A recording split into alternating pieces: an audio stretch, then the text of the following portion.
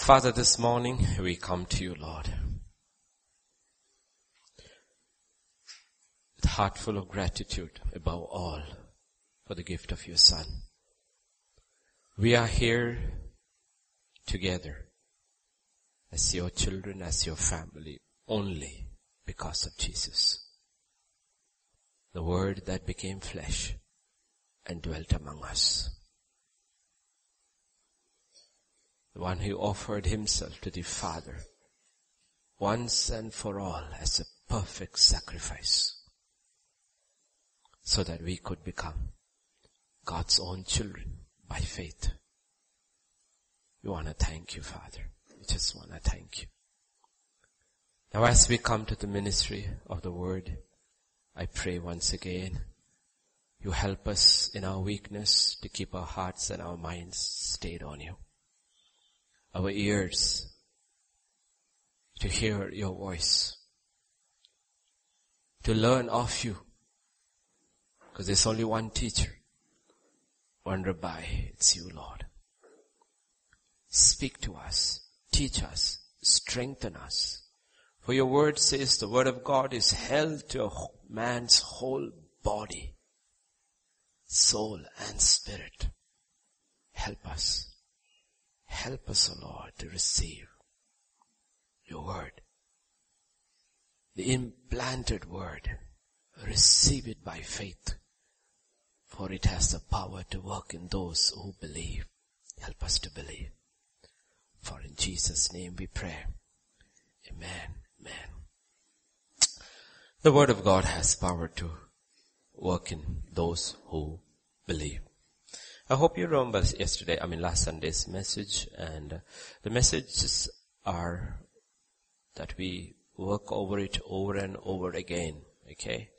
Over and over again. Just don't listen on a Sunday and go back, because what will happen is that the fact is that most of us will forget, all of us, including the preacher, forgets 80% of what he preached.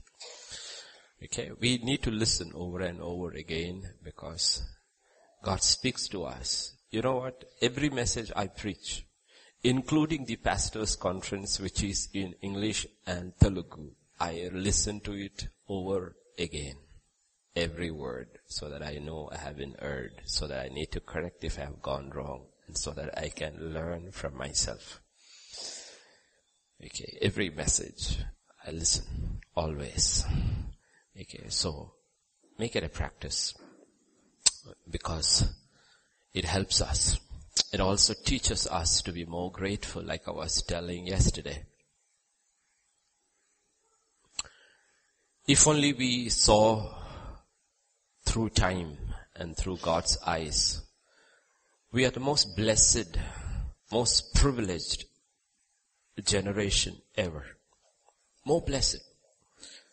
Yet there is not so much gratitude in us, if you were to really know reality. I was telling yesterday, for those who came for the meeting, let's look at our generation, the way we live, actually, the way we live. We live in more luxury than the greatest emperor ever lived in history. Be it Caesar, be it Akbar, you name Alexander, name any emperor in history.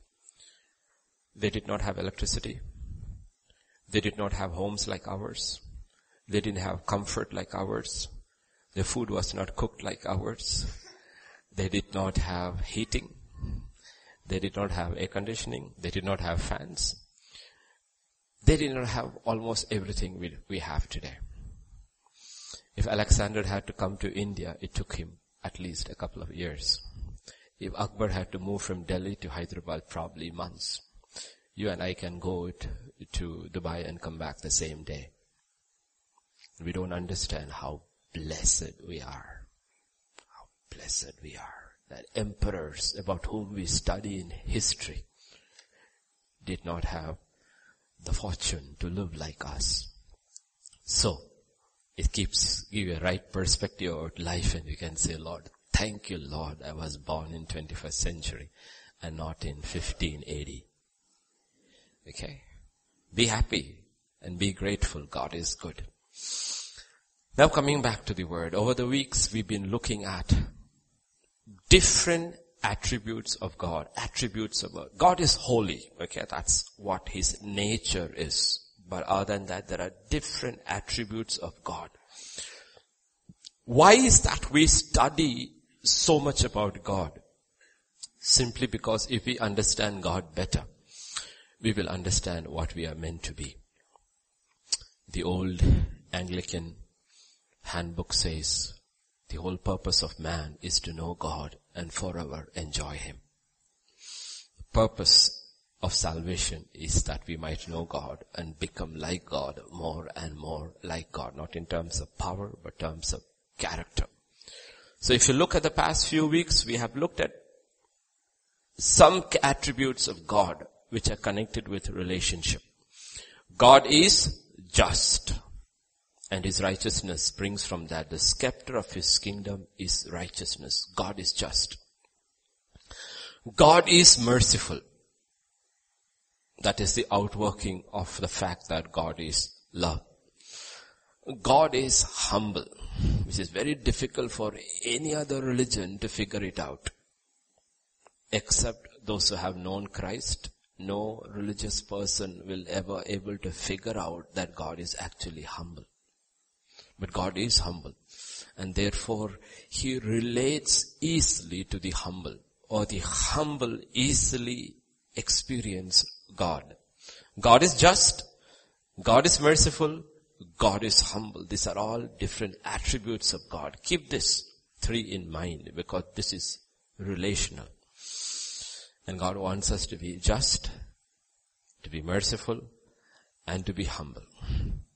This morning, we're going to take a little tangent from our regular message, but we'll come back to it, okay?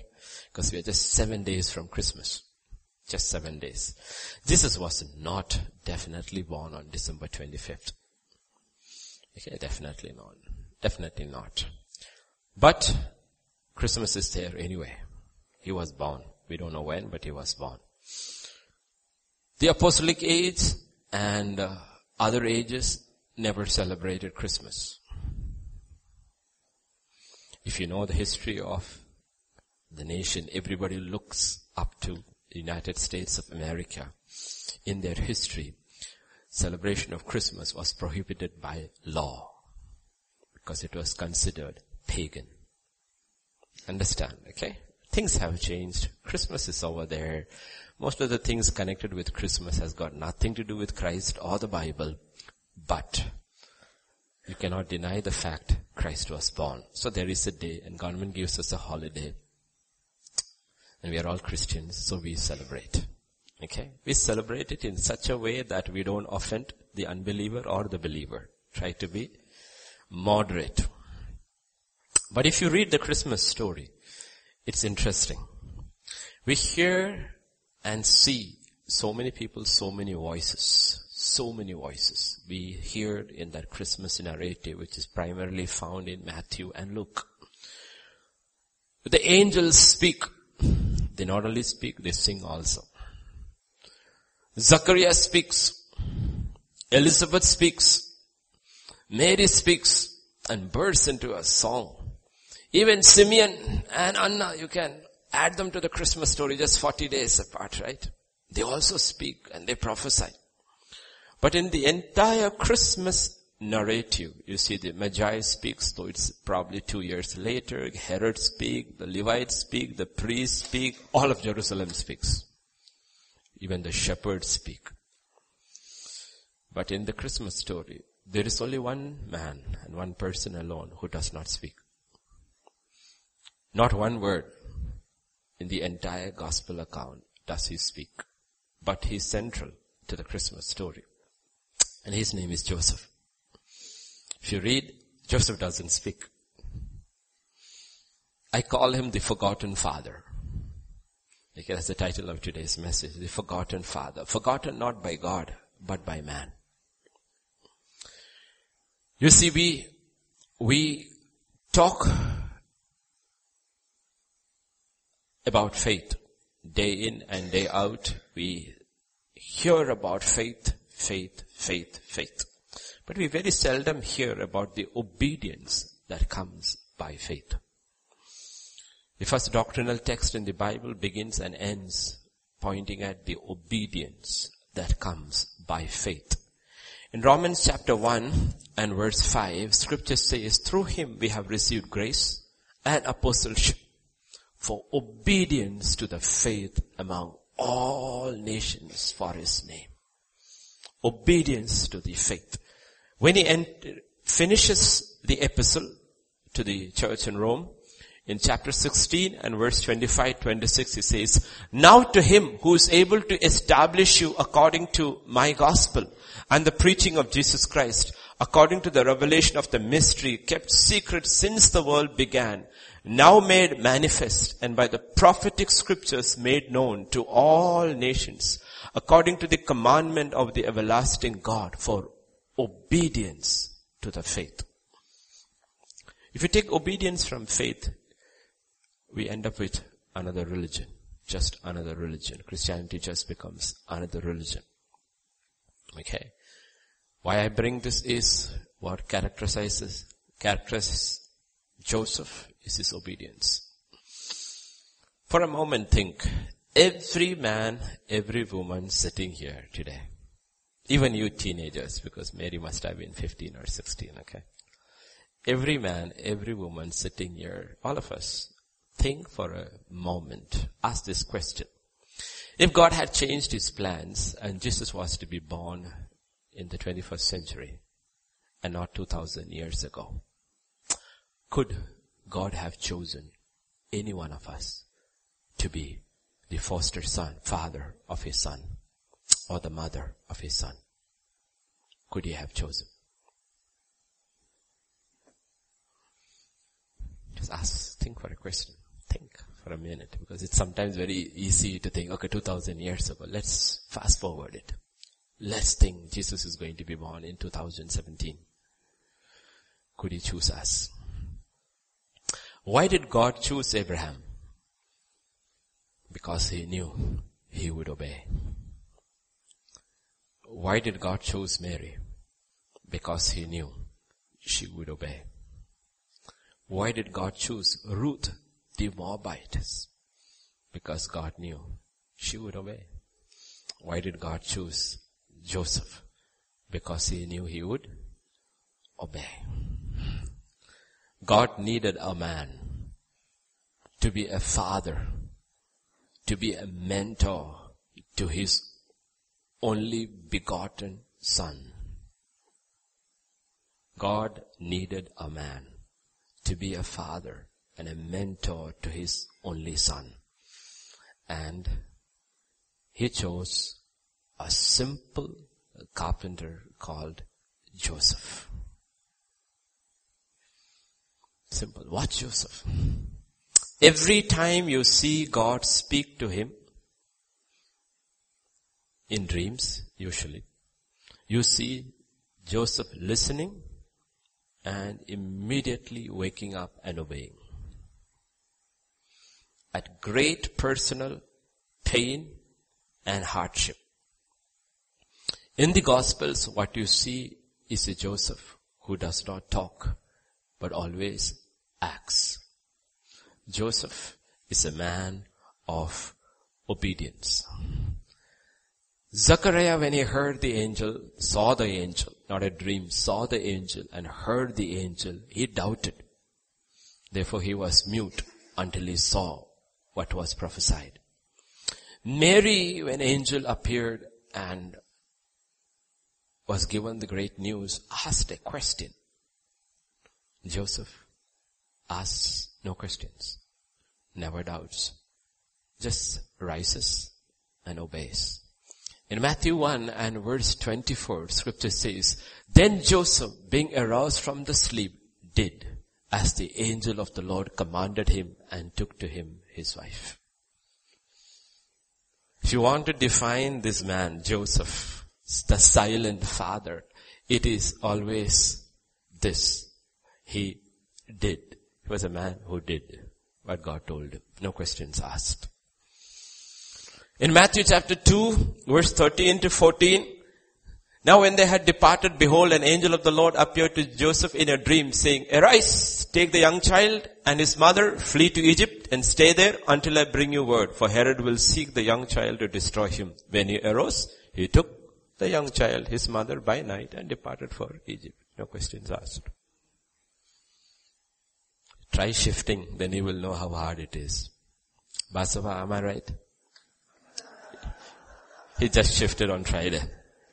No questions. Packed. Left. Chapter 2 verses 19 to 22. Yeah, 19 to 22. I missed it. Okay. Same chapter. Verse 19. Now when Herod was dead, behold, an angel of the Lord appeared in a dream to Joseph in Egypt, saying, Arise, take the young child and his mother, go to the land of Israel, for those who sought the young child's life are dead. Then he arose. He took the young child and his mother and came into the land of Israel. But when he heard Archelaus was reigning over Judah instead of his father Herod, he was afraid to go there. And being warned by God in a dream, he turned aside into the region of Galilee. There's something common between the first Joseph in the book of Genesis and the second Joseph in the New Covenant. Both dreamed. It's common between two of them. They were dreamers and they acted too. What we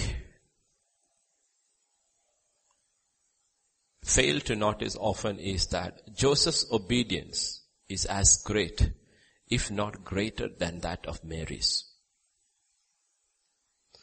Because Mary knew that the baby was of God. Joseph believed by faith.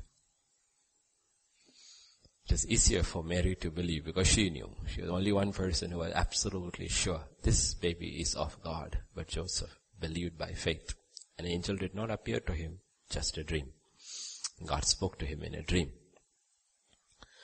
When Joseph first steps into the Christmas story, he is in a very, very painful situation. Very painful if you read the Bible carefully, Matthew and Luke's account. Very painful situation. When did Joseph first know Mary was pregnant? How did he come to know? The Bible is sometimes very silent about so many things, right? Yes, we know about the dream. We know about the dream. But he knew about the pregnancy before the dream. Because he was planning to put her away quietly. That's when the dream came. So when did he know? How did he know? When exactly, at what stage of the pregnancy did he know? This is my conjecture, okay, my presumption. I believe I am right because I will use scripture. I believe he came to know when she was 3 months pregnant. Why do I say so? Answer. When Mary had her visitation from Angel Gabriel and the news was given, and I believe she conceived, the Holy Spirit came upon her and she conceived. Let's see what scripture says. In Luke chapter 1, verse 38. Then Mary said, Behold the maidservant of the Lord, let it be unto me according to your word. And the angel departed from her. And now Mary arose in those days and went into the hill country with haste to the city of Judah. Right? And entered in the house of Zacharias and greeted Elizabeth. Why? Because the angel said, if you find it difficult to believe, go to your cousin Elizabeth's house. She also in his old age has conceived. So, she hears the news and I believe she conceives and she gets up and she goes to her cousin's home, Judah. And verse 56. And Mary remained with her about 3 months and returned to her house. I believe that's when she broke the news to Joseph. 3 months later when she comes, she's 3 months. First, as we call today, first trimester is over. Okay? And she comes back. It's a pretty difficult situation. She comes back from Judea to Nazareth, 3 months pregnant. Scripture does not record Joseph's reaction when he is aware of the fact. All we have is Matthew 1, 18 and 19, where it says, Now the birth of Jesus Christ was as follows. After his mother Mary was betrothed to Joseph, before they came together, she was found with child of the Holy Spirit. Then Joseph, her husband, being a just man and not wanting to make her a public example, was minded to put her away secretly. That's how we are introduced to the whole situation. It may not be a big deal today, but definitely in the age and the time and the place they lived, the Orthodox Jewish society. Okay, today they say in US 40% of the children are born out of wedlock, so it's no big deal. But it's a big deal, the time they are living in. In all probability, Mary told him the peculiar story of her pregnancy. I mean, imagine your fiancé coming and telling you, you know what, I'm pregnant, 3 months pregnant, and you're pregnant? Yeah, the Holy Spirit came upon me. I mean, I don't know, poor Joseph. He looks at Mary and he says, you're such a nice girl. Can you change your story, please? He had very few choices, and the choices were all according to the law. One of the choices which the law gave him was go public and have her stoned. Another choice the law gave her was publicly shame her and give her a bill of divorce. The second one would have been the options most men would have taken during that time because they didn't want to stone and get in trouble with the Roman law. But if you opted for option number 2, publicly shame her and her family and get out of that situation, then you are out of the mess. And also, all the shame is on the woman and there is nothing, no doubt cast on you. And you can marry somebody and move on with life. But, scripture says, he chose a third option. To put her away quietly. He chose a third option. To put her away quietly. Let us look at what he did not do. He does not call out her parents and shame Mary. He does not call the elders of the community so they in return could condemn the girl and her family. On the other hand, he cannot acknowledge the child is his. Then he would be lying. Then he would be unjust to the law. He does not want to hurt Mary or the unborn child. Then he would be not merciful. He had to be both. He had to be just and merciful. Therefore he chose to put her away quietly. By choosing to put her away, he chose to be just. By choosing to put her away quietly, he chose to be merciful. The first thing we notice about the man God chose to mentor his son is he was a just man.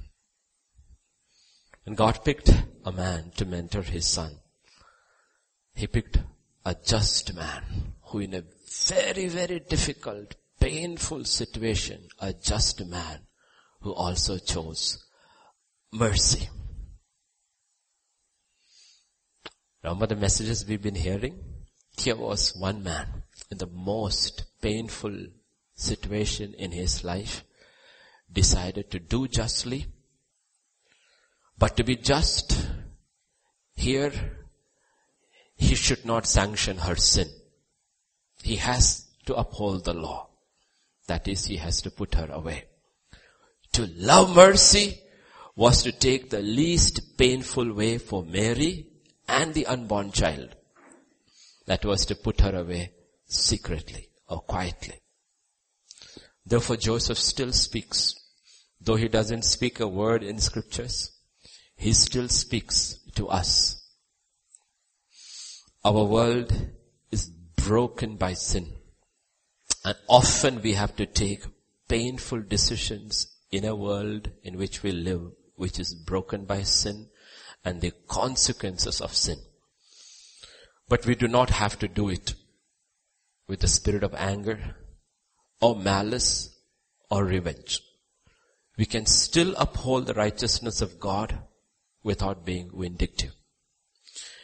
We can still extend mercy even while upholding justice. That's the first lesson Joseph speaks to us this Christmas. It is at this point, when he thinks about putting her away quietly, that God intervenes. And in verse 20, scripture says, while he thought about these things. As a young man, probably, theologians are totally confused about Joseph. They don't know whether he was young or old. So theologians will say from he was 20 to 80 years old. Totally, because he's so silent. Nobody knows anything about Joseph. So there is. But I believe definitely he was a young man. And if you think this young man's life has fallen apart, it's very simple. Scripture just talks about while he thought about these things. But it have been sleepless nights, pacing in the night back and forth in his room or his hut or house, whatever he must have had. Pain of the breach of trust. And also, what should I do? How do I do? What course of action? In a close-knit community like the Jewish villages, it was impossible for the story not to have been known. From later life, 30 years later in Jesus' life, you know from the innuendos the Pharisees make, the story is known about Jesus' birth, that he was conceived before marriage. So it's impossible for the little community not to know. Mary is pregnant, and they are not even yet married. And on top of that, she was away for 3 months. And then God speaks. It's a very personal when God speaks to people in their just people, righteous people in their pain. He's very personal. He calls him by name. Joseph, son of David. Reminds him who he is, which line he comes from, son of David. Don't be afraid to take to you Mary, your wife. What? For that which is conceived in her is of the Holy Spirit. Maybe Mary must have told him, and now in his dream he hears God say that. The problem is when God speaks, you and I have only two choices. Either one, humble yourself and obey, or two, say, no, it's too much for me. I can't handle this. I can't. In Joseph's case, he humbled himself and obeyed. And probably, in all probability, at great personal cost. For when you choose to obey God, often you are misunderstood, you are scorned, and you become the subject of gossip and slander. Joseph could have walked away from it easily and say, no, I can't do it. I'm not going to trust a voice in a dream. I want to walk by sight. The reality is she's pregnant and I have no hand in it. And I cannot live with this. I'm walking away. But he believed and he chose to obey. And people will say awful things, even when they are ignorant of the facts. This is a part of the cost of being obedient to the call of God. Obeying God always comes with a price tag. The denial of self. Joseph will always carry the stigma. No one will ever know the truth. None of us would know what it is to live in Joseph's shoes. None of us know. No one will ever know the truth. Neither he nor Mary can explain. Nobody is going to understand. And he has to live with it. Either they will believe the couple had no self-control, or they will believe Mary took him for a ride. When God chose a man who would be the earthly father to his only begotten son, he picked a man who was not only just, who not only loved mercy, above all, who chose to walk humbly before God.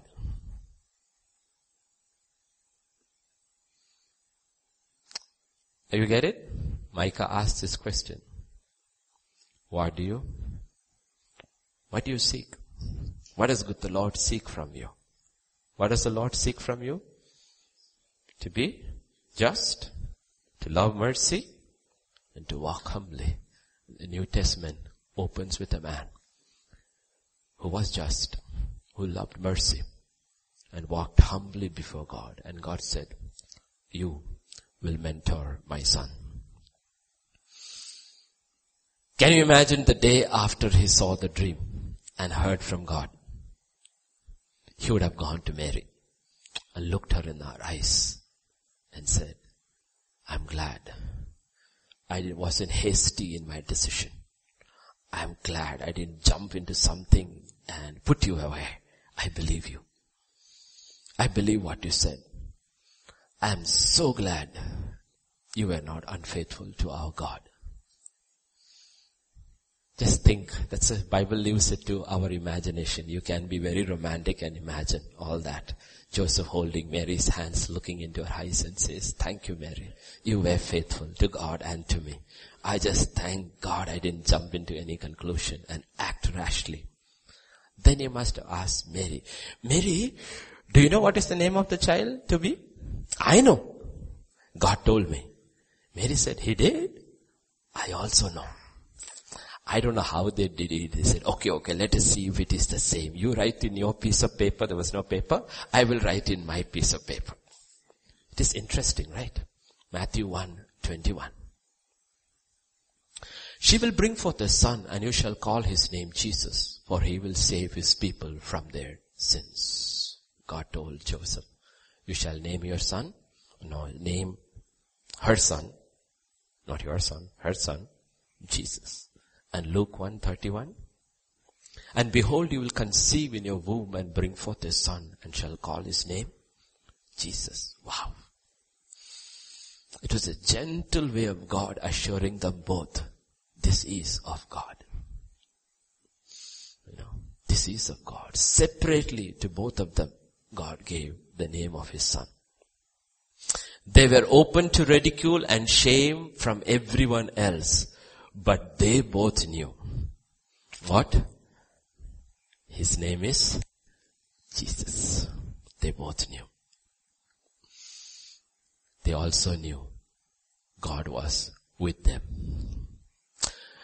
God not only asks us to share in the ridicule and the shame when we obey his will, but we also see the other side.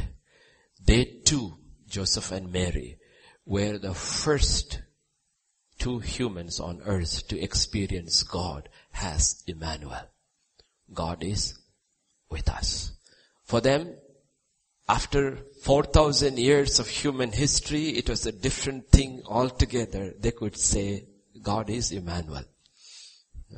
I mean, imagine Joseph going around tapping Mary on her tummy and saying, God is with us. And Mary is saying every day, God is with us. What an experience they know. God is with us.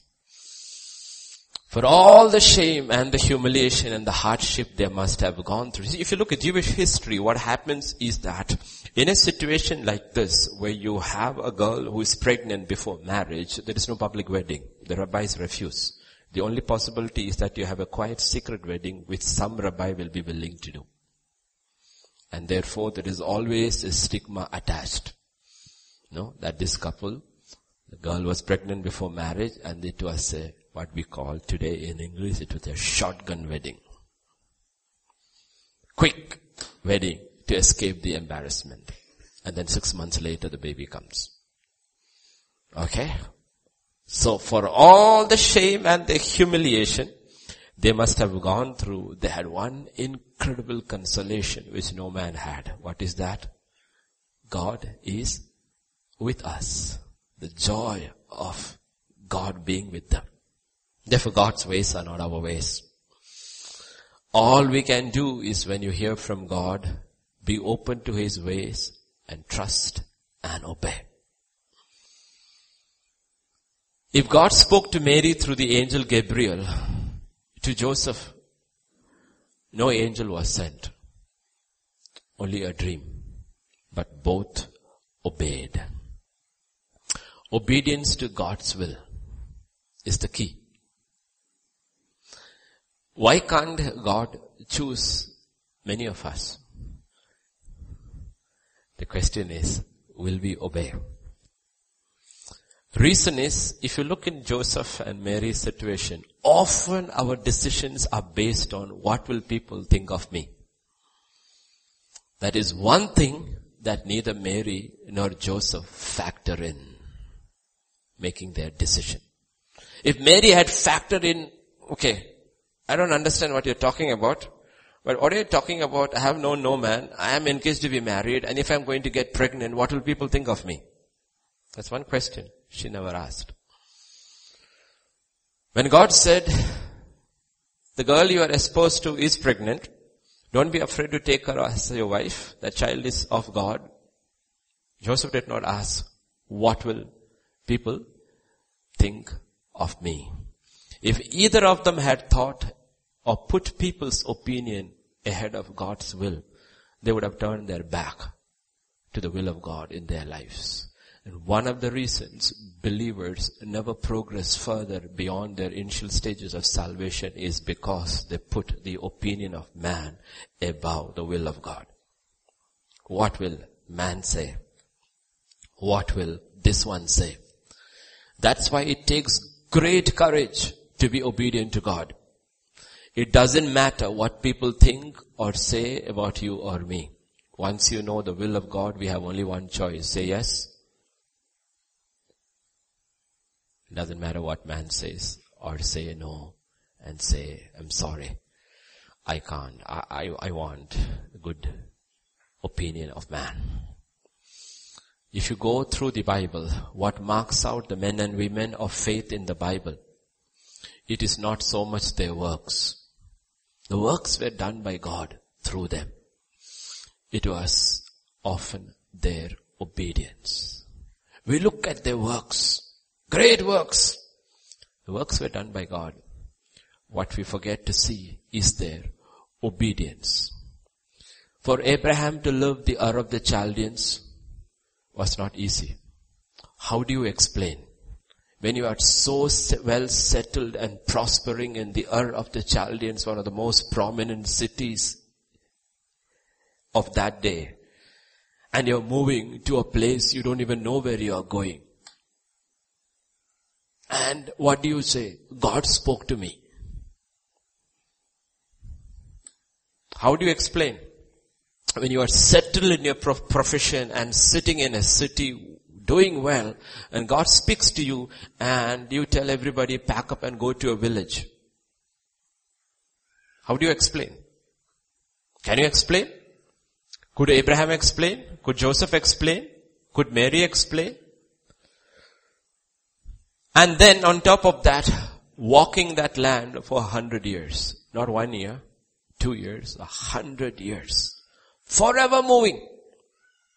Everybody is building houses and settling down. He alone cannot build, he cannot settle. Abraham, why are you moving? Isn't this a good place? Yes, it's a good place. Good for me, good for my cattle, but I need to move. Why? Because God said so. Why can't you buy? Because God said so. Why can't you build? Because God said so. Keep moving. Keep moving. For how many years? For 100 years. Keep moving. What do you own? Which land do you own? Nothing except that graveyard where my wife is buried. I own nothing. Do we understand their works, or we appreciate their obedience? That's how the gospel begins in the epistle of Romans. The obedience that comes from faith. Why is that people today, with all the knowledge of the word and 1,000 ministries beaming through radio and TV and all, very rarely experience God? Let us be honest, very rarely experience God because there is no obedience in our faith. We have a faith without obedience. And our forefathers, spiritual forefathers, had an obedience that came from faith. Think about Isaac in the midst of famine, not moving and planting, and everything looks parched. Think about him not going to look for a wife for himself and not picking a girl who is there in plenty and will wait for 40 years for his father to pick a girl. Why would you say? He says, because God said so. Think about Moses living in the backside of a desert for 40 years. If you ask him, Moses, what are you doing here? He says, I need to be here. What are you doing? Taking care of my father-in-law's sheep. Why? Because God said so. It's not the approval of man. It is the approval of God. Then at the age of 80, going to Egypt with one stick. One stick. Don't look at Galatians 1 and verse 10. For do I now persuade men or God? Or do I seek to please men? For if I still pleased men, I would not be a bondservant of Christ. It says, if you please man, you can never be a servant of Christ. You cannot. This is what we have to fight with always. Fight with always, constantly. We want to please man. I know the pressure all of you young people go through. It is true. You want to please God? Somewhere, little. But you also want to please your peer group. At the end, you fall down in the middle. You end up neither pleasing God, nor pleasing man. There's a saying in English that character is more important than reputation. Remember, reputation is what people think you are, while character is what you are. Problem is often we give up on character to gain a reputation. God did not choose Joseph or Mary because of their reputation, but because of their character. Because of their reputation. Reputation was people told them, oh, that guy, that fool, going around with a woman who is 3 months pregnant. God knows whose child it is. And that was true. God knew whose child it was. No. Joseph, this man who doesn't speak in the Gospels, will grow through incredible hardship because of embracing the will of God. We have no clue what this man went through. He's silent. And then finally 6 months later, the trip to Bethlehem with a woman, his wife 9 months pregnant. The anxiety of the delivery in a stable. You look at Abel, you will see the anxiety on his face. You look at Priyanka crying last night, baby is in the ICU. Poor Joseph. I believe he took the delivery himself. The fear, the anxiety, and then also imagine the joy of holding God in your arms. Right? Yeah, the first one. I believe it was not Mary, it was Joseph, the first one to hold God in his arms. Took the delivery. And hell, I know it is all probability Joseph, because the nation where I grew up was very, very backward those days, and the husbands took the delivery. I still remember as a young boy when the Whitney's teacher next door, his wife was delivering, power went, so he came to our house for a lantern. So my mother asked him, I can still remember hearing, I asked him, why do you? And he said, my wife is delivering. She said, who is taking it? He said, I. So she said, but how will you cut the umbilical cord? He said, with a sharp bamboo so there is no infection. So men took deliveries, and I believe Joseph did. No gloves. Okay. They did. One of the fundamental things you need to ask when you study history too, okay, like I said, ignorance is terrible. Terrible. Knowledge is good. If you understand something about human history, is infant mortality was so high in the old days. You know that. If you had 10 children, 6 died. That's why they also had so many children, only 2 or 3 survived. But when you read the books in the Bible, when you read the history of the Jews, do you see infant mortality? You know why? Because of the law he gave them, both on food and hygiene, they did not die. That's why I said Leviticus is fundamental. You ignore it at your peril. They didn't need today's medical science to live long. They did not need today's medical science to overcome infant mortality, because it was written in the law of God. You keep this, it will help you. That's why Proverbs 4 says the word of God is health to the whole man's body. Every other community went through tremendous infant mortality. The Jews didn't, because they stuck to the dietary and the hygiene principles taught by God in His word, written in His word, and they kept it. And they lived. And they survived. So there I believe is a young man Joseph taking the delivery. First one to hold God in his arms. Can you imagine? Always. Can that record be taken away from him? Who is the first one who carried God? Me. Well, God carried everybody else in history. He says, I carried God. So obeying God comes also with its frills, okay? Its benefits. And then the shepherds come. And the shepherds must have come and told them, you know what? Angels appeared to us and told us about that baby. Can you imagine the twinkle in Joseph and Mary's eyes looking at the age? Yeah, angels, we know a lot about angels who come and talk about babies. Yes, we know. Then when he thought they were settling down, comes the wise men and the warning from God and the terrible flight to Egypt. How long he stayed in Egypt, we do not know. Then come back. We only see glimpses. The terror at the age of 12. I lost the Son of God. 3 days later, we went to Jerusalem. He's gone. See, even God can get lost. So watch over your children. Can you imagine? Think of Joseph through the scriptures. Imagine the responsibility of Joseph. Joseph is called to be a father, within quotes, father to Jesus. Yet the Bible says nothing. Joseph is silent.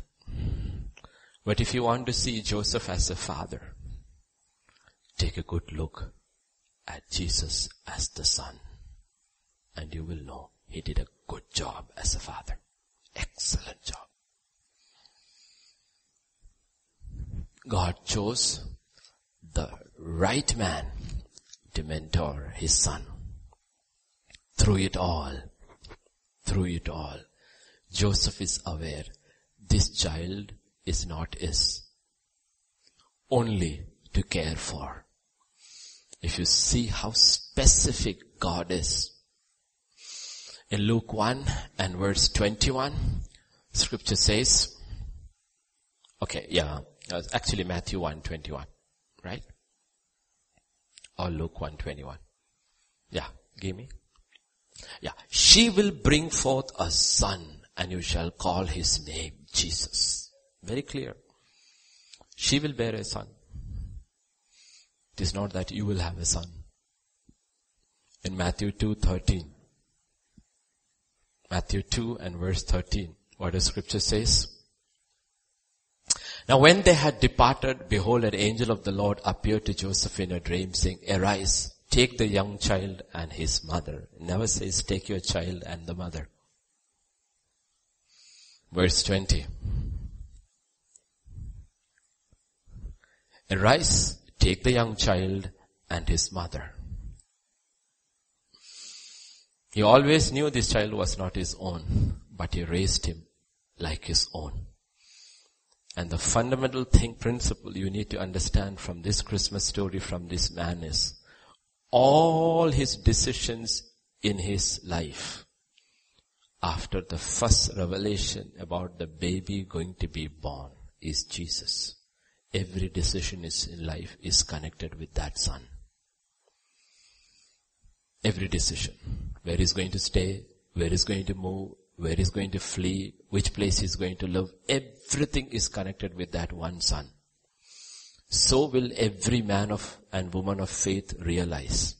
Once you have a revelation of Jesus Christ and he's born in your life, you will understand the movements of your life is determined by where Jesus wants to go.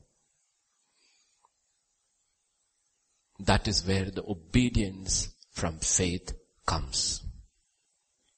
There is so much that we can actually learn from Joseph. That's why God asked that question in Micah. That's in Micah 6 and verse 8, right? Micah 6 verse 8. He asked this question. He has shown you, O man, what is good. What does the Lord require of you? But to do justly, to love mercy, and to work humbly with your God. The question. It is through Micah that we know about Bethlehem. O Bethlehem Ephrathah, from you will come the ruler. But even Micah did not know that not only from Bethlehem will come the ruler, but will also come the man who will mentor that ruler, who would do justly, who would love mercy, and walk humbly with God. This is something which we need to understand. There is something, as I come towards the end of the message, it's a very short message today. Years later, the Holy Spirit will tell us something through the writer of Hebrews, in Hebrews 13, verse 12 and 13. Therefore Jesus also, that he might sanctify the people with his own blood, suffered outside the gate. Therefore let us go forth to him outside the camp, bearing his reproach. You see, we hear all the time about the honor and the glory associated with Jesus, being associated with Jesus. Oh, we are the sons and daughters of the King, the royal priesthood, all that. We live like the son, claim all this like the son and the daughter. But we never see this. Let us go forth to him outside the camp, bearing his reproach.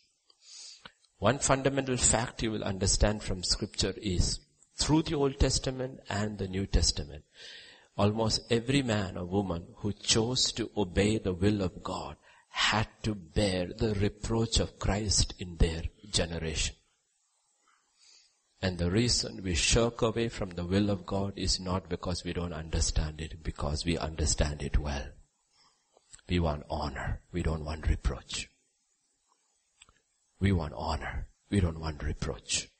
Reproach would mean to bear, to go outside the camp. We don't want to go inside the camp. We want to be inside the camp. What does it mean? As young people, you want to be with the in crowd. Isn't it true? You want to be in the in crowd.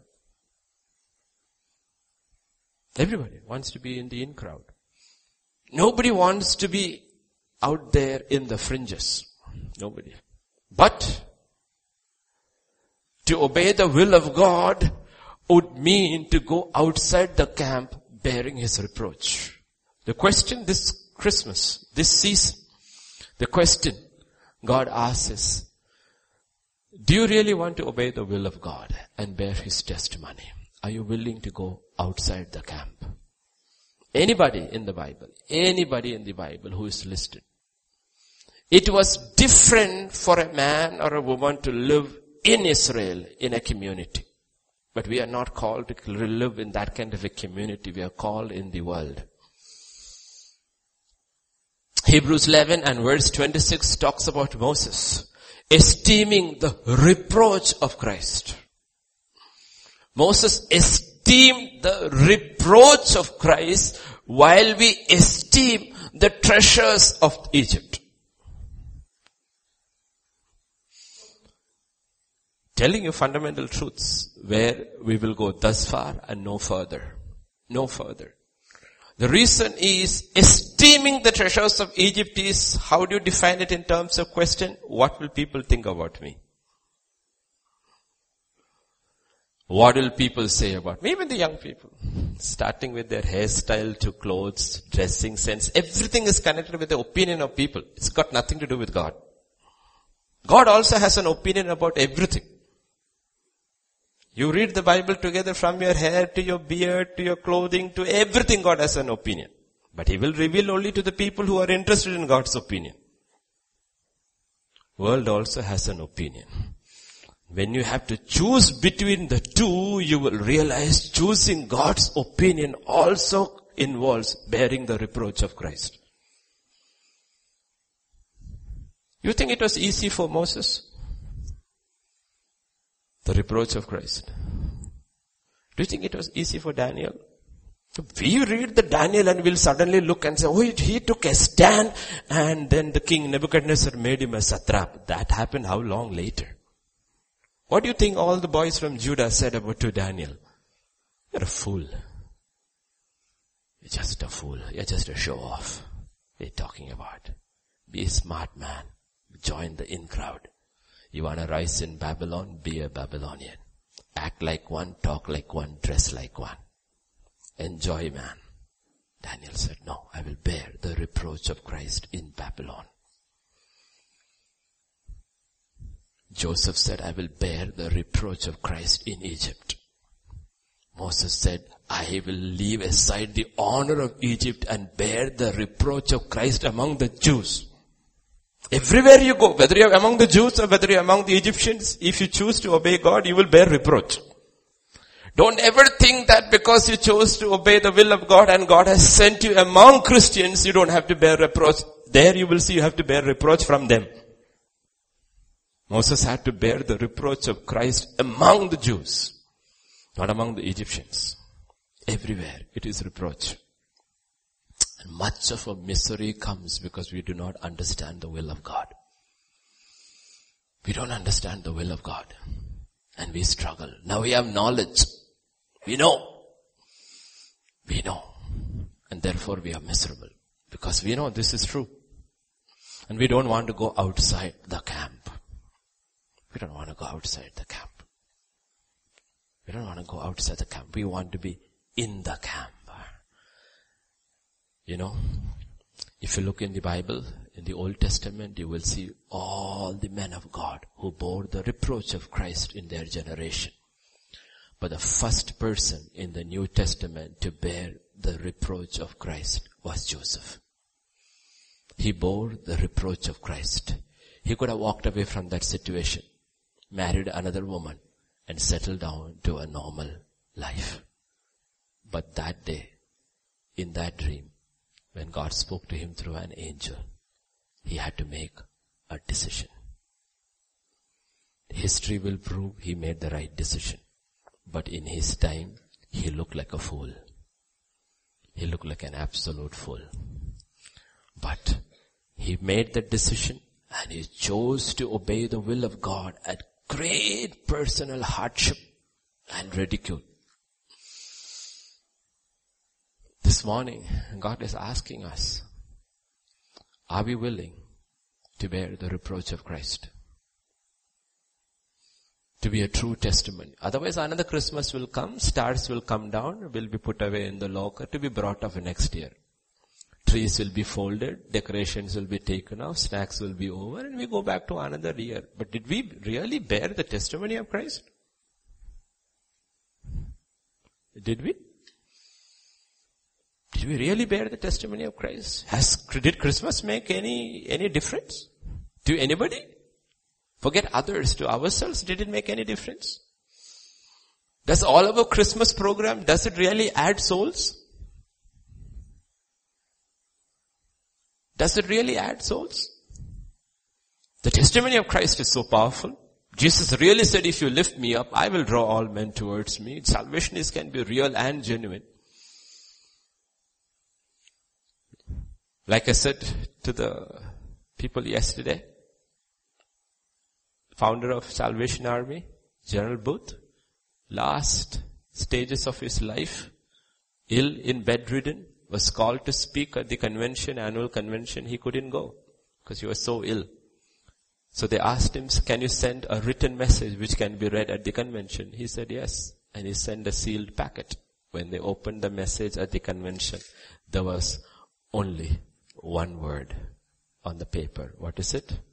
Others. Don't live for the opinion of others, but live for others. Joseph is the first man in the New Testament to lay down his life for Christ Jesus. First man. His entire life was defined by that one decision. And you ask yourself, yes, you made a decision for Christ maybe years back, but has it defined your life? Has it defined your life? Has afterwards the journey of your life, everything been connected with that one decision you made? It has defined your life. It should. It should define your life. That day, Joseph decided, I will obey the will of God. After that, he received Jesus into his life.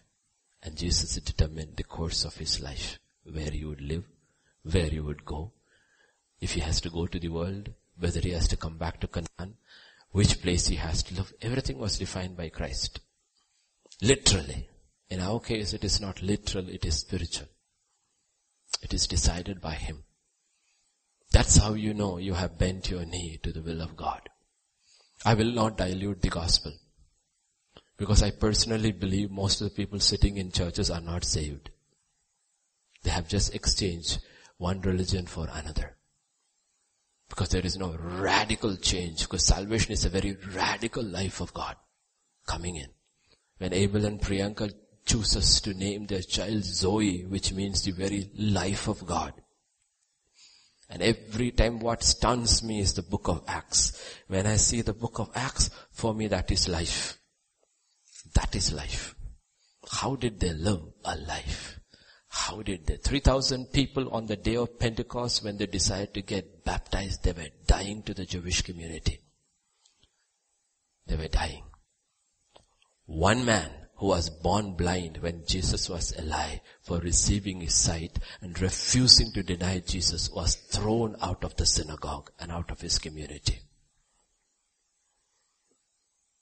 When 3,000 people went under the water and came out, they were finished with the Jewish system.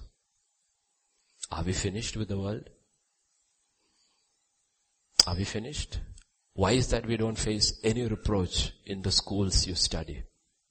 Why don't you face any reproach? Why is that you don't face any reproach in the universities you study? Why is that you don't face any reproach in the offices where you work? Why? Because, as James says, we are double-minded. At church, we are believers. Tomorrow, we'll be all unbelievers. And we laugh at the Americans when they become politically correct and say during Christmas season, happy holidays. We say Merry Christmas, but for also practically it is just happy holidays. This is no testimony of Christ. Stand up, children, and be counted. Stand up and be counted. Joseph could be counted at 17. Daniel could be counted. David had to face the reproach of Christ for almost 14 years, they say, chased by a mad king. Chased by a mad king. The reproach of Christ. They were all bearing the reproach of Christ. We want the glory of Christ. Glory comes later. A reproach comes first. That's what Paul will say in the letter to Romans. If we suffer with him, we shall reign with him. Reign with him. Like on Mount Carmel, I was telling the pastors, everybody wants blessings. True blessings of God will never come first. First comes fire. Then comes rain. Mount Carmel, what they wanted was rain. What Elijah promised was fire. If rain had come before fire, the rain wouldn't have lasted. But because the rain came after fire, what did Elijah tell Ahab? I hear the sound of a thunderstorm. You better get away from this place, otherwise you will be washed away by the blessings of God. you would be able to withstand the rain that is coming, because the rain came after the fire. 10 days the church gathered in Jerusalem. 10 days. The fire didn't come on the 7th day or the 8th day or the 9th day. It came on the 10th day. 10th day it came. Once the fire came on the 10th day, the world was never the same. This month, at the end of this month, I want the church to be very, very serious of 2017. Lord, enough. Enough of this lukewarm life. I'm tired. You need to be tired of this lukewarm. If this is the testimony of your people, I too want to be a testimony. I want to know what is the fullness of the Spirit. I want it. I understand everything in the Bible, in the New Covenant, is by the Spirit and of the Spirit, and I want it. If it is real, I want it. Otherwise, Jesus himself says, go and enjoy the world. Be hot or be cold. Being lukewarm is not an option in the kingdom of God. He gives you two options. What is that? Be hot or be cold. Be hot or be cold. Be cold. And if you choose to be cold, honestly choose to be cold, I will tell you, be just. You can be cold and be just. You know that? There are plenty of just people in the world. Plenty. They're atheists. Very just. Very just. And I would personally suggest to you that if you choose to go cold and say, okay, I don't believe anymore, I'm going into the world, change your name. Don't take a Christian name. Say that. I'm not a Christian. My name I'm changing because I don't believe. The problem is everybody has a Christian name. Christian name. Everybody has a Christian name. Like a man of God was saying, one day they will testify of Jesus. A sports star in US will testify of Jesus. Tomorrow they will give an interview to Playboy. That's your testimony. That's your testimony. Who will believe? Who will believe the testimony of this child who came to live, to die, to give us life? To give us life. You know, young people keep on telling, struggling. Why? Why are you struggling? There should be an end to struggles also, right? You should move to new struggles. That's what the Spirit of God does. It doesn't keep you in the same struggle all your life. You move to the next level. Next struggle, not the same one. Why? Because you are not willing to bear the reproach and move to the next level. Take life seriously. Take faith seriously. Hebrews 11 is a record of people of faith. And everyone chose to bear the reproach of Christ. Be serious. Separate and be sent out. Don't be part of the world. You will not survive. I have nothing good to say materially about the days to come. Things are going to get worse. It's not going to get better. It will only get worse. But the joy that we have is what is promised. If you're inwardly being renewed from glory to glory, then there is a joy that cannot be shaken by what is happening outside. Cannot be. To read world events, you don't need the gift of prophecy. You need just common sense. Just common sense. You know. We must be living in a fool's paradise if you think 2017 is going to get better for the world than 2016. Then you have to rewrite the Bible. It's not going to get better. It's only going to get worse. But we do not fear if there is an obedience that has come from faith. Then there is no faith in itself will not do nothing. Faith without obedience is worth nothing. You see how Joseph is directed by God wherever he goes. When a man steps out in obedience, God will direct his paths. Next place, next place, next place, next place. Provision is also there. Right? Does he go to Egypt? How does a Jewish carpenter go and live in Egypt? How does he take care of his family in Egypt? Who came? The Magi, the wise men came. From how? Probably thousands of miles away. They made a 2-year journey, came to Joseph's little hut and put what? Gold bars at his feet so that he could live in Egypt. That's how God does. God said, I can't trust the people of Bethlehem. I cannot trust the people of Jerusalem at all. But I can trust a few Gentiles who are far away. They will bring provision for my son to live in Egypt. All Joseph you have to do is be willing to obey. We struggle with provision. We worry about provision. But God said, that's not your problem. That's my problem. You only struggle and worry about your obedience. You and I in 2017 decide, Lord, I'm going to obey you. Whatever it costs me, I'm going to obey you. Don't worry about provision. It will come. Let the government keep on changing the notes. Our provision doesn't come from notes. Our provision comes from God. Our wealth doesn't, our strength doesn't come from these things. Our strength comes from there.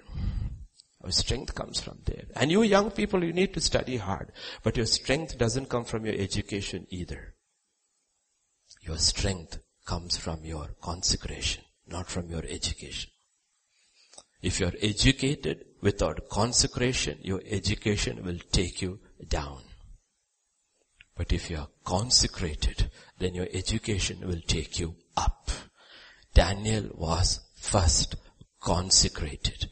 But then when he was tested in secular subjects, he was found 10 times better. It didn't come from just hard work. It came first. He was consecrated unto God. Understand fundamental principles of the kingdom. Yes, I get so many requests about exams and studies. Question is, are you consecrated?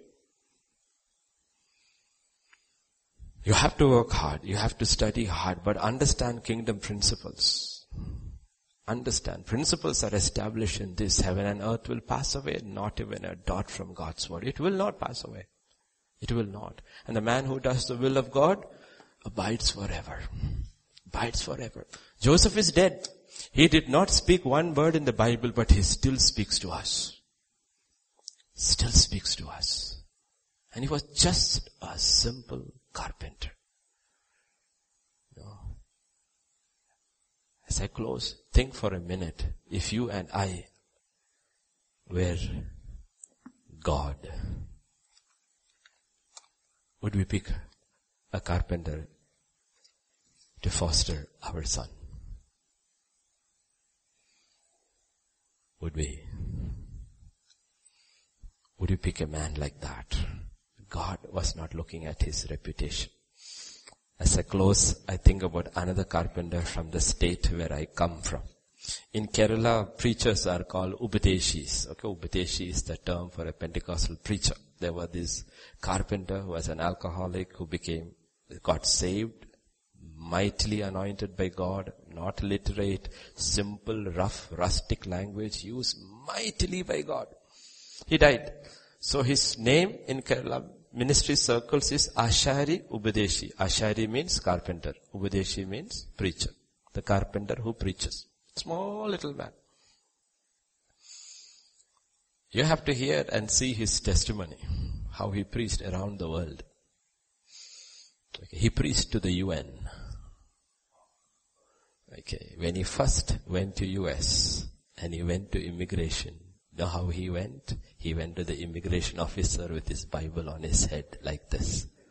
And the immigration officer looked at him and said, "Sir, why are you holding that book on your head?" And he said, "It is not a book. This is God's word. This book has brought me thus far." Another carpenter. Simple people.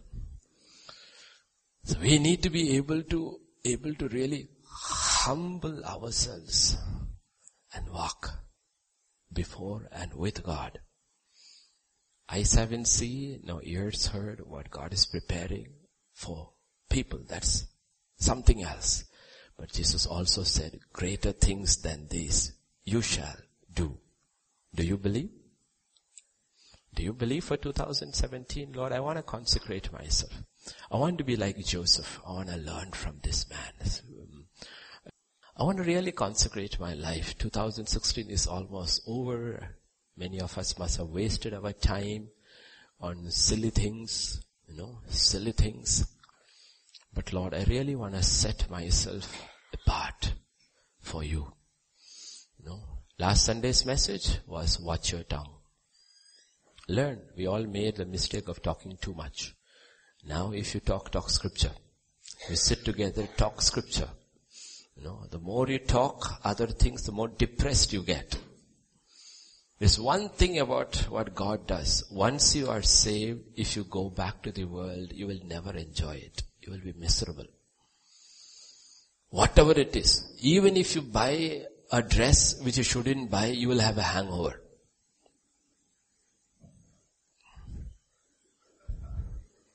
And it is just God saying that I told you, I have come to live inside and I will make you miserable until you are comfortable with me.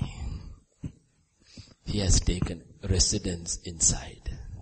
That's why I said, when you read the Bible, you will see it is dangerous to invite Jesus for feast.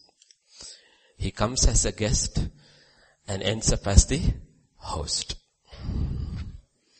You invite him, and if you think he's going to stay in your life as an invitee, you are mistaken. When he comes with one intention, to take over. Blessed is the man or the woman or the child who understands this and bends his knee and say, Lord, take over. Otherwise, you will be miserable until you surrender. If you really want to put aside all the things that bound you to the world, you cannot do this in your own strength. It is He who does. There is a step each one has to do. Throughout the Bible, you will see God consistently speaking to men. One thing He will tell them is, He makes His will known, and then He says, arise. It is He who wills and He who works out, but it is we who arise. To Jacob He said, you have dwelt long enough in Laban's land. Arise.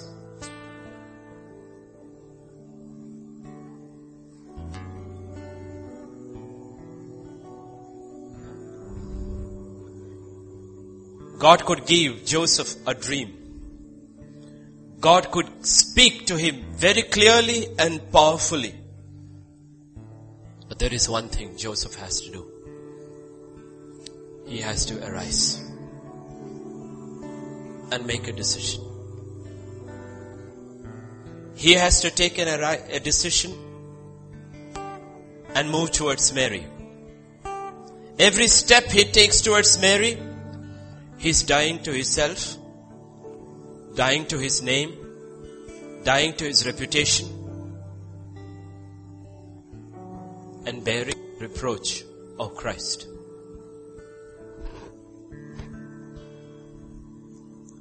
But I promise you, by the strength of Scripture and personal experience, every step you take, obeying the voice of God, you will experience Him as Emmanuel. You will know He is God with you. It doesn't matter whether he or she was a saint in the Old Testament or a New Testament. God was with those who bore His reproach. Ask Moses.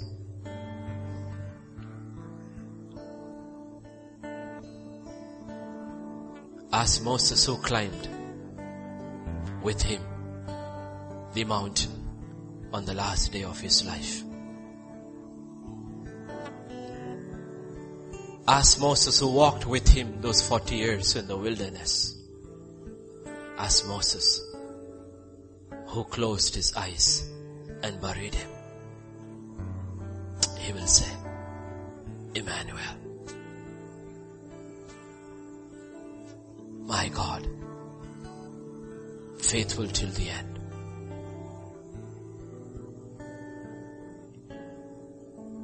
Ask Paul, who was with him when he was beaten and left for dead. Ask him when he was chained and thrown into the dungeon in Philippi. Why could he write to us, rejoice and rejoice? Because he will say, he was with me.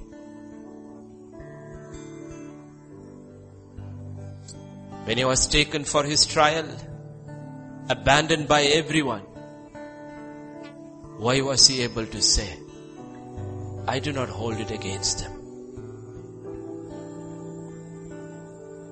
Because in the courtroom, he didn't stand alone. Emmanuel stood with him.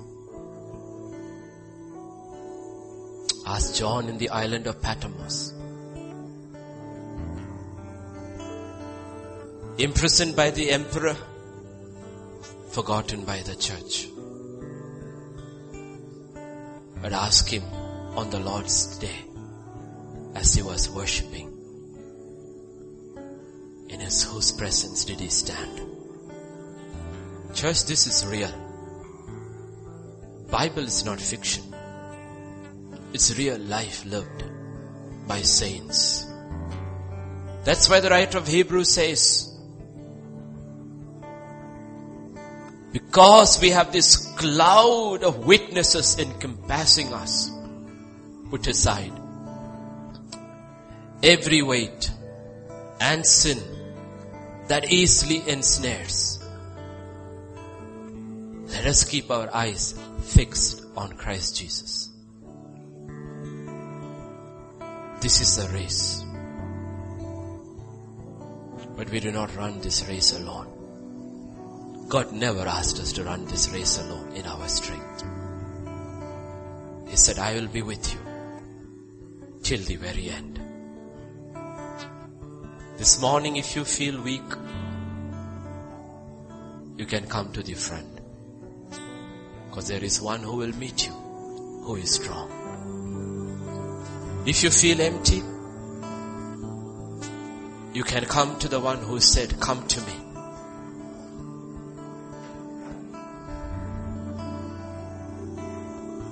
Do not let one more year pass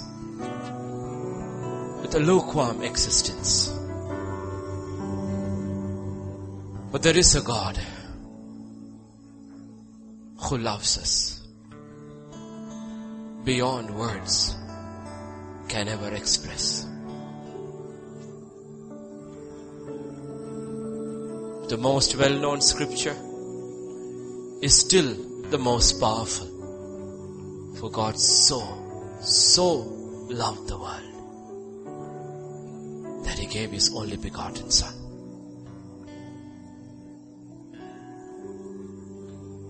But He did not just give us His Son. To those who received His Son, He also gave His Spirit. I want to define the year that is coming and the years that are coming for each one here. The time that is ahead as the years of the Holy Spirit in your life. That each day you will choose to surrender and experience the fullness of the Spirit. That you will learn to enjoy the company and the presence of God the Father, God the Son, through the Spirit. Everything in Scripture was done by the Spirit. That's what we need. If there is anything standing in the place, blocking the Spirit of God. Today, let it go. Whether it is sin, whether it is anxiety, whether it is depression, whether it is an infirmity, it doesn't matter what it is. Scripture says, cast your burdens onto Him because He cares for you. You can tell God, I'm sick and tired of being sick and tired. I just want you, Lord. I just want you.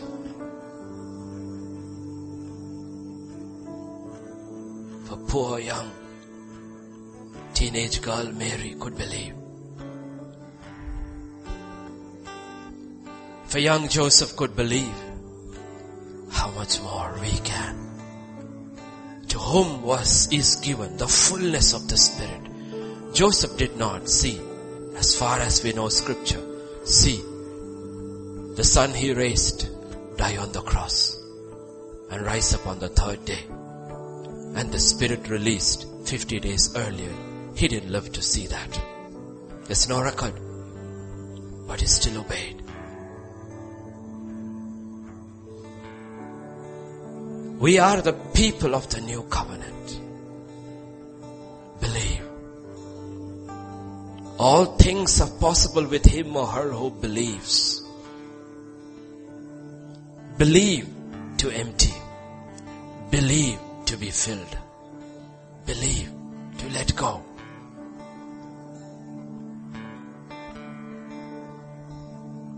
Years, 12 months are over, almost over. Another year waits ahead. Father, by faith, I bring each one here, standing in your presence. They have risen from their seats. They have come to you. They have not come to me. They have come to you. They have come to the author and the perfecter of their faith. They have come to the very throne room from where flows the river of life. You said, all who are thirsty, drink. Drink freely. And you said, rivers of living water shall flow from your bellies. Cry out to God. I want that river to flow from me. Life to flow from me. Life cannot flow from me unless you fill me first with your life, O Lord. Let it flow. Let it flow, Lord. Touch your people today, Lord. Touch them. Let every bondage be broken in Jesus' name. Everything that has been holding them captive all these months, all these years, be broken in the name of Jesus of Nazareth. Whether it is sin or infirmity, let its hold over God's people be broken in Jesus' name. If it is the opinion of man, let it be broken in Jesus' name. Release, O God, your Spirit. The power of your Spirit and boldness. When the church in Jerusalem was confronted by the Jews, they cried out to you. And your word says you fill them all over again with your Spirit and with boldness. I pray, Father, the year ahead, your children will be bold to declare Christ. They will not be ashamed. They will not be ashamed of Christ. They will willingly and joyfully bear the reproach of Christ. As the great ones who have gone ahead of us, they are willing to be fools for Christ Jesus' name, for His sake. But we also acknowledge, Lord, we cannot do this in our strength. We cannot. We cannot. We need you. We need you, Lord. Fill us, Lord. Cause us to hunger after you. We acknowledge we do not have that hunger. Cause us to hunger. You said in your word in Deuteronomy 8, you led them into the wilderness and caused them to hunger. I pray, Father, cause your people to hunger and thirst after your righteousness, after your spirit, for your word. Create, O Lord, so that there would be a distaste deep within us for the things of the world, and an enormous compassion for the people of the world, both, O God. No distaste for people, compassion for people, distaste for the things and the ways of the world. Create that hunger and fill us with yourself, Lord, today. Not tomorrow, today. Now, Lord. Begin that work, that deep work, oh Lord, in each one of us here. We just don't want to go back the same way. We need strength. We need courage. We need boldness. We need that confidence. We need that experience that God is with us. We need that obedience that comes from faith. Help your children to take small steps of faith, one step at a time. And they will know you are God. Meet them, Lord, at their point of need. Meet them in their offices. Meet them at their schools. Meet them at their homes. Touch, Lord, touch. Touch, Father, touch your people. As Jonathan said, God can deliver with few or with many. In the eyes of the world, this may be just a few. But God can bring deliverance to this nation through this few. Through this few. Let no one limit your arm by their unbelief. Let faith rise in this room and release the hand of God over their lives. Let rise, O God. Let your enemies be scattered. Let the hand of God rise over each life.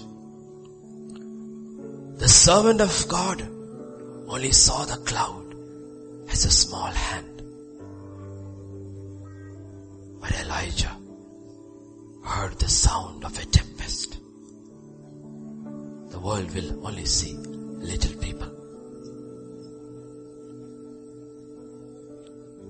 But by faith, you can create a tempest through every life that will shake this world, Lord. Touch young and old, children and babies. Touch. We put aside every unbelief. We lift your word above everything that we feel and we think. Even our babies, fill them. Touch them. They are yours. Even little Madhuri in that ICU, touch her. Fill her. Touch your people. We declare we are yours. We belong to you. Use us for our glory. What we have experienced all these years, let it be nothing, O God, to what 2017 holds for us. Go before us, Lord. Go before us. And teach us to walk before you and be found blameless in your sight, so that truly we can please you by faith. We want to please you, Father. We want to please you. That is the cry of our heart. We want to please you. everything that displeases you, let it just fall from our lives to the ground and die. Only that pleases you remain, O God. Thank you. Bless everyone. Bless every life. Let your blessing flow from them, through them, into the lives of others, O Lord. Their colleagues, their neighbors, the friends who sit around them. Let your blessings flow.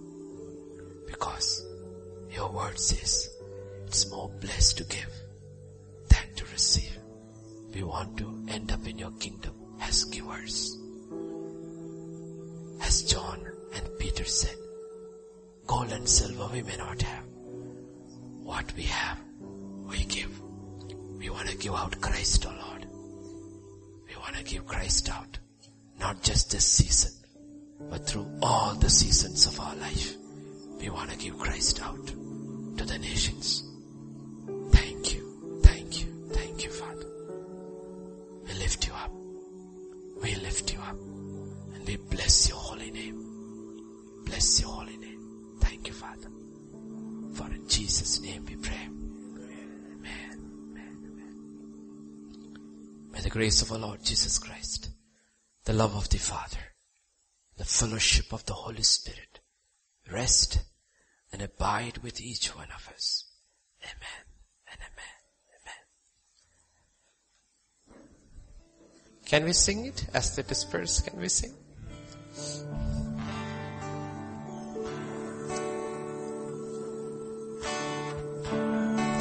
Rishi, can we sing that song, Give Thanks with a Grateful Heart? Very simple. Everybody knows the lyrics.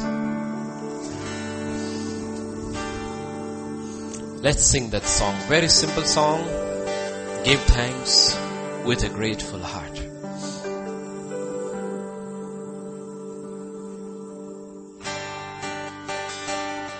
Give thanks with a grateful heart. Give thanks to the Lord.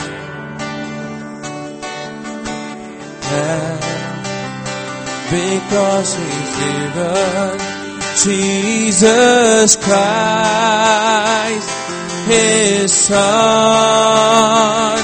Give thanks with a grateful heart. Give thanks to the Holy One.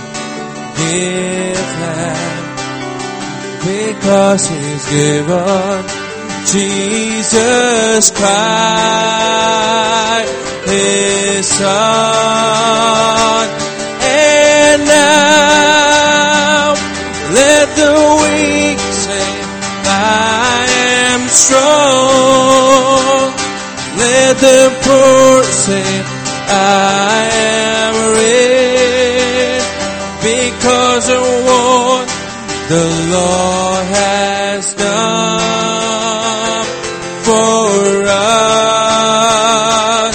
And now let the weak say, I am strong. Let the poor say, I am rich, because of what the Lord has done for us. Give thanks.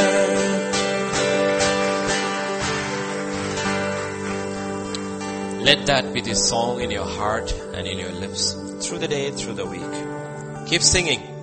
Joy of the Lord is our strength.